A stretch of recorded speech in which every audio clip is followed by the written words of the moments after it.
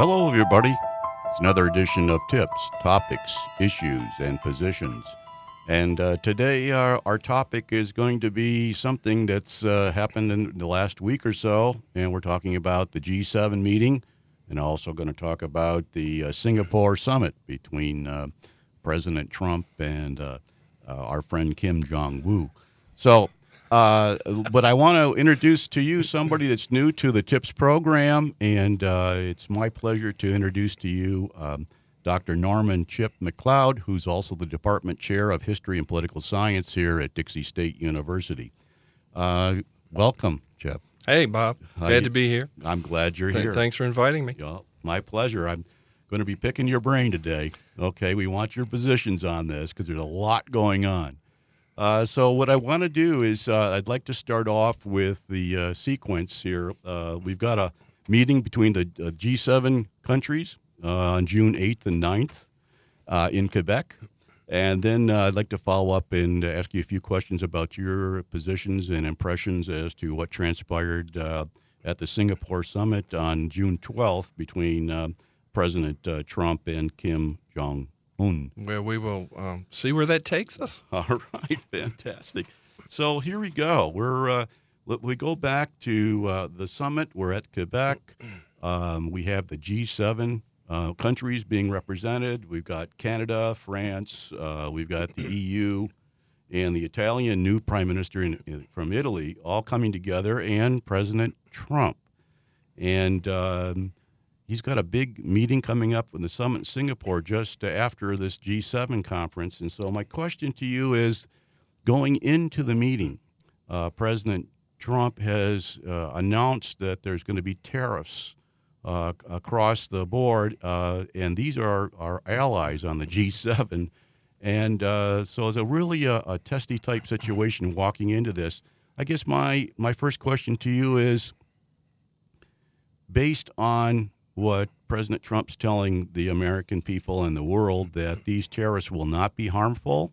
Can you elaborate on that and tell me what you think? Are they going to be harmful to us? Well, it depends on any number of things, of course, Bob. When President Trump, not too long ago, suggested to the American people and, of course, others in the world that trade wars are easy. We can win trade wars. That underpins his assertion that he's been hammering away at for quite some time now, that our trade agreements with countries all over the world are just patently unfair to us, which means we need to revamp them. We need to recalculate them, recalibrate them a little bit so as to even them up. He seems to think, and not that many people in the real world of economics agree with him. He seems to think that we can sort of push a button given our incredible economic clout in the world, and I'm guessing at this a little bit, but that ultimately these countries will have no choice but to go along. He seems to think that will function. He doesn't give much voice to any serious fallout, and that leads us to any number of questions about how real trade barriers and wars have affected economies for a long time. Trade wars are bad. That may seem like an oversimplified response in part, but you don't want trade wars. And in fact, I've been following some of the historical literature, of course, and I read some interesting things this week. And there was a fun little article in one of the newspapers that offered two words to trade wars and barriers and whatnot, and the two words were Great Depression. Mm-hmm.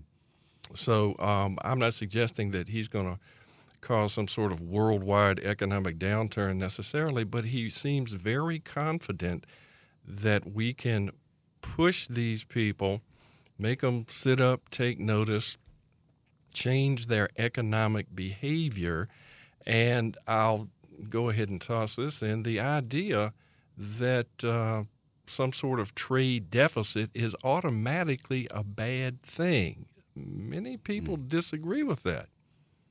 Good. Well, we'll have to wait and see, as they say. But as this G7 meeting progressed, a couple of interesting things happened. One is that when the meeting had started, President Trump was not there, and all of a sudden he walks in. Was that? What do you think? Was that intentional, or? Well, the disclaimer that I'll offer as I talk about Donald Trump's behavior is that I think it's fun sometimes, and I have no training in mental health as a professional, but it really taxes our ability to figure out who this man is, certainly in terms of his behavior, on any given day. The notion has been floated that he wanted to command some sort of attention by showing up late, and you were probably going to ask about this as well, and by leaving early. Yes. What is that? He's throwing his weight around as the U.S. president. He is exhibiting his lack of serious interest in what our greatest allies on the planet are discussing and need to take very seriously. And he talked about how basically we've got this in the U.S., plus I have a little summit to prepare for and what have you. And really, I'm not sure what message he was trying to send by that behavior. I'm sure he has all kinds of clocks, watches, and people to get him where he's supposed to be on time. But I can't help but think, sort of a parting shot for this little element, I can't help but think that it was intentional. Well, it's hearsay. It's hearsay. I don't know. Yeah, nor do I. It looked like. It looked like one of those the Trumpian moves to me, but I have no definitive info on that. I've got one more before we leave the G7. He initially came out and said, "Why don't we re-invite Russia and make it the G8 like it was?" Right. Referring to they being ejected in 2014 for their annexation of Crimea, and that was a world saying, this particular group saying you can't do that. And now he's saying, I want Russia back on board. Why would he want that? Well, you can run down the short list of Russian infractions that people argue got them kicked out of this elite group of economies on the planet Earth, whether it's the Crimea, Ukraine. They're clearly going after agents in foreign countries and killing them. One of the great moments in our history will be one of these days what we finally make of what the Russians were clearly up to in our presidential election in 2016. That did not shed a particularly favorable light on them. In partial answer to your question, though, it isn't clear that Donald Trump cares about or understands the post-World War II world of alliances in the same way that our other chief executives and heads of state have understood those things. In fact, it seems to me that anybody, any nation, state, or what have you, that threatens in his mind, the way he parses this, the well-being of this country ought to be suspicious to some extent as well, hence a partial explanation of why he's behaving toward the other members of the G7 the way he was. I have to toss in the notion that one day, I trust, we'll figure out what his connection, seems to me there must be one, to Russia somewhere, somehow. And perhaps, if it's not simply self-serving, a kind of a twofer, Donald Trump plus the nation, however he sees a big potential player like Russia affecting things if Russia comes back into the fold. But you also have to consider the fact that it's not clear to me that somehow, some way, Donald Trump sees Russia as that bad. Yeah, it's interesting the way he keeps bringing that up, and every time there's a criticism of Russia, he defends that country. Well, maybe there must be someone out there who understands what he thinks about these things. I don't know that he talks to anyone about it, or that it's clearly articulated, or that he has any systematic method for thinking about anything. I wouldn't want to oversimplify this simply to say that he has something going on. There are deals or whatnot that he wants to, preserve and continue and that sort of thing, because we don't know that. It stands to reason, but Russia is a very powerful piece of that part of the world. And then there's what to me is just a little potentially comical, if you will, in that I don't know whether this will come. It probably will when we start talking about the summit, but his fondness for the tough guy, authoritarian leaders in the world is just fascinating. Amazing. Okay, we're now it's June the 8th is over with at the G7. Now it's the morning of Saturday, June the 9th, and Donald Trump's going to leave early. He gets on Air Force One, and he's on his way now to Singapore, leaving the G7 with some tentative agreements on some minor issues. And he views a broadcast on Air Force One that shows that Justin Trudeau, the Prime Minister from Canada, is saying that we've all have an agreement on this. And he said, I don't remember agreeing on that. So he sends a Twitter or something back to the G7 and saying, forget it, we're not signing anything, we being the United States. Right. So this is en route. So again, he even in the air between Quebec and Singapore, he wants control, and he doesn't like to have people tell him, hey, we made this agreement. No, we didn't. He withdrew from that. So we're landing in Singapore. Okay, so now we're at the summit, and we're ready for them to arrive, and Kim Jong-un is coming in, and he arrives in a Boeing 747 owned by the People's Republic of China. Yes, he did. Yep. Wasn't that an interesting entree for him? Yeah, and it was interesting that when they finally got together, there was a 13-second handshake for the cameras, and both smiling. So that's a good thing. But here's what came out so far. I'm fast forwarding here. Sure. The U.S. concession, suspension of joint military exercises with South Korea. And then they show them coming in, and they both sign this document with no details. Okay. Denuclearization is achieved, according to President Trump. Your feelings and positions on that? Well, they wrote it down anyway. Not to diminish the potential that this meeting might have for some momentous changes in the world, and I'm saying that because what I took from this was, among other things, what we have here is an amazingly well orchestrated and produced diplomatic dog and pony show. Everybody has his or her own little film snippets. I don't know whether we'll come back to this or not, but the North Korean media waited 2 days after the summit and then produced a just very well done, I believe it was a 42-minute film, their version of what took place here.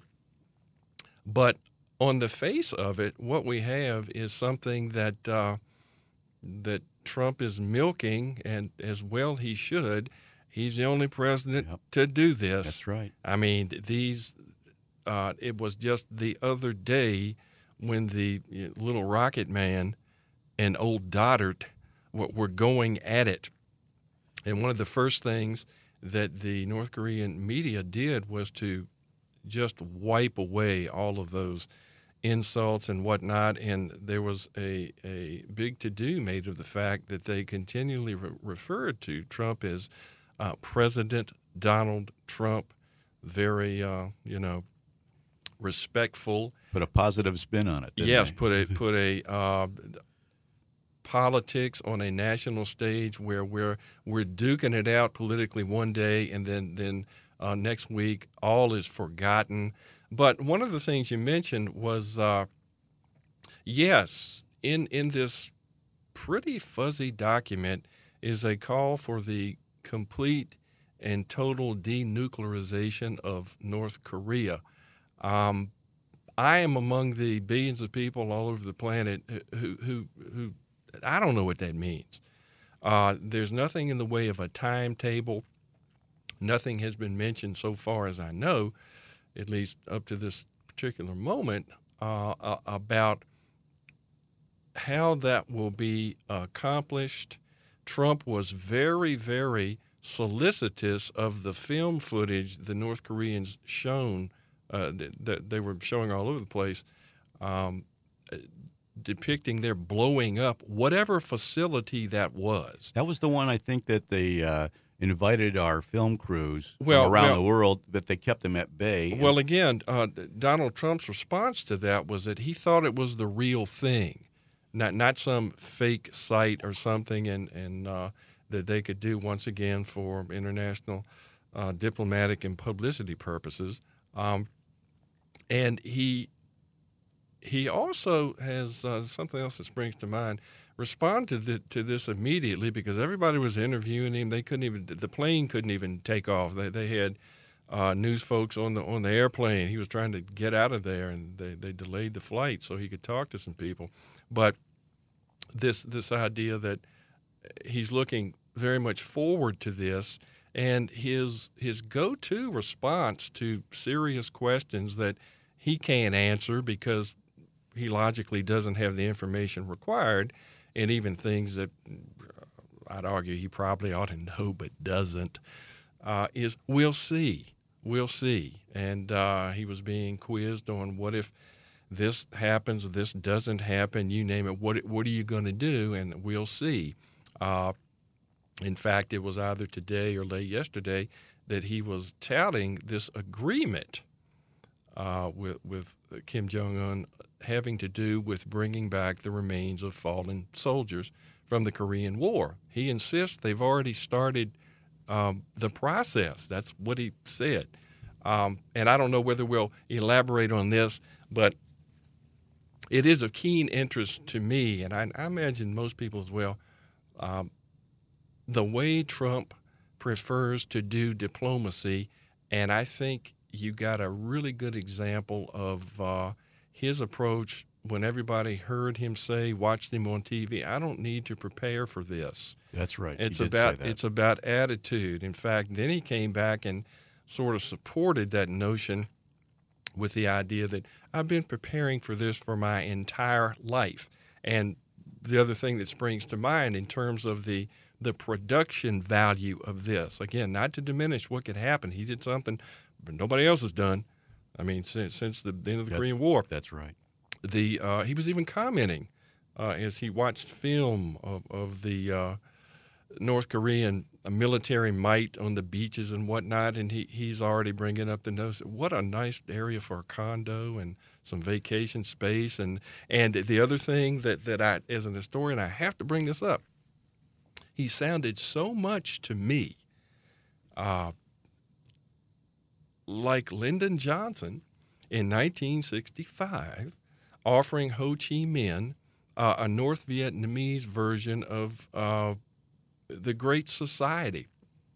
Quit invading South Vietnam, quit messing around with these people, that ostensibly free nation and whatnot, and we will give you $1 billion, and your people will be so much healthier and happier and better off.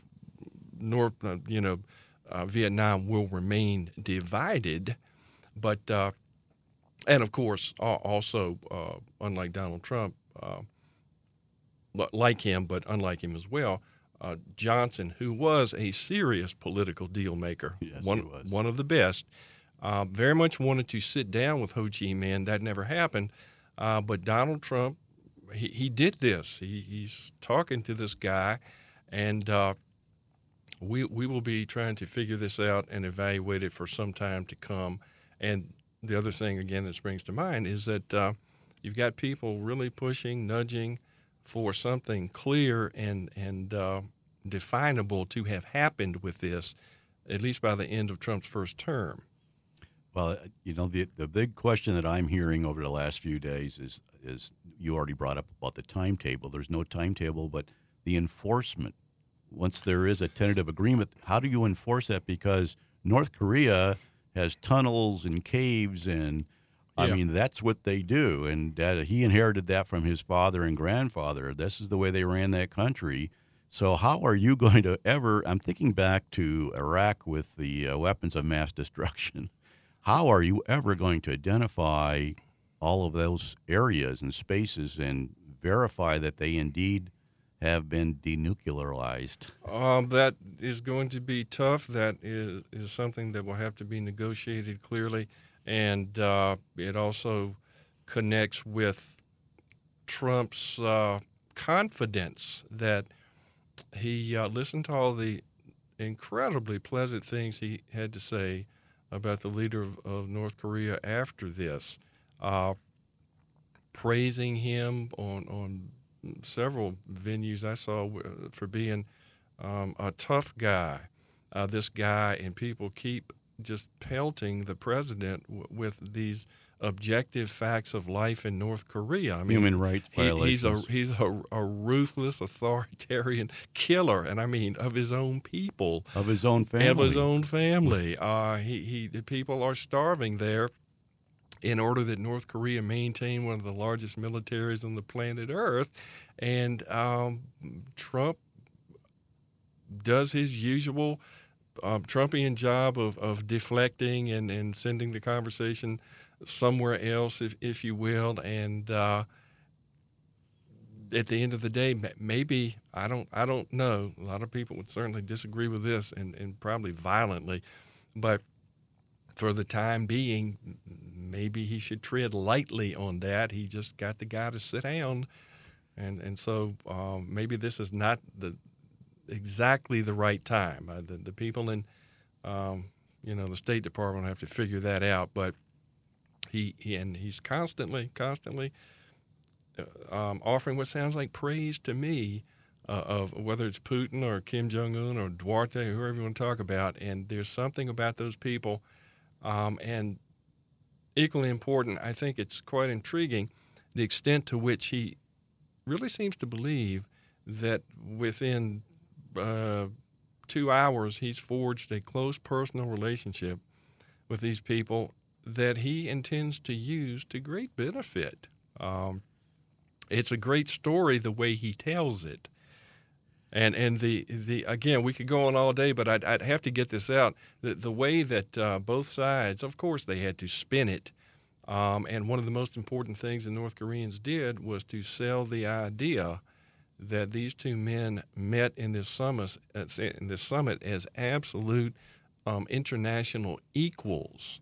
And that's what he was after. And he got that. Kim got that. Yes. And Trump, he had nothing to say about it. So, I mean, moving forward. Yes. Listen, I'm going to throw one at you now. Okay. We've talked about the G7, we've talked about the summit, but one country is really benefiting from all of this, and it's going to be China. Because if you think about it, China over the years has been nervous about the uncertainty of North Korea and the development of nuclear weapons, number one. Number two, they didn't like, because of those military exercises between the United States and South Korea. They didn't feel comfortable with that. Sure. So based on what we've talked about, the military, the joint military operations have been ceased. According to the Pentagon, they don't know anything about it, but that's okay. They said well, I don't think they're actually due to take place, and I could be wrong, but until August, I think that's right. And what Trump did was at his Trumpy-est, that was a one-man, completely unilateral promise. He didn't talk to anybody about that. And he also, I love the entertaining facets of Trump's political rhetoric, and again, that's a show in itself. When he gets going with his somewhat rambling, repetitious rhetoric, especially when he goes off the cuff, he kept saying to reporters, as I saw him on the air, that these military maneuvers in South Korea are provocative. Plus, they cost so much money. He must have asked, I don't know whether he was serious or not, but he seemed to be asking seriously, who's paying for this? Well, we know who's paying for it. But he seems to have reassured the folks in that part of the world, particularly South Korea and Japan, that we may not continue those maneuvers, thereby saving somebody some money and not upsetting the North Koreans, but we're not going to remove the troops. At least there's nothing that's been said of a serious nature about, and we're talking about maybe 30,000 troops, something like that.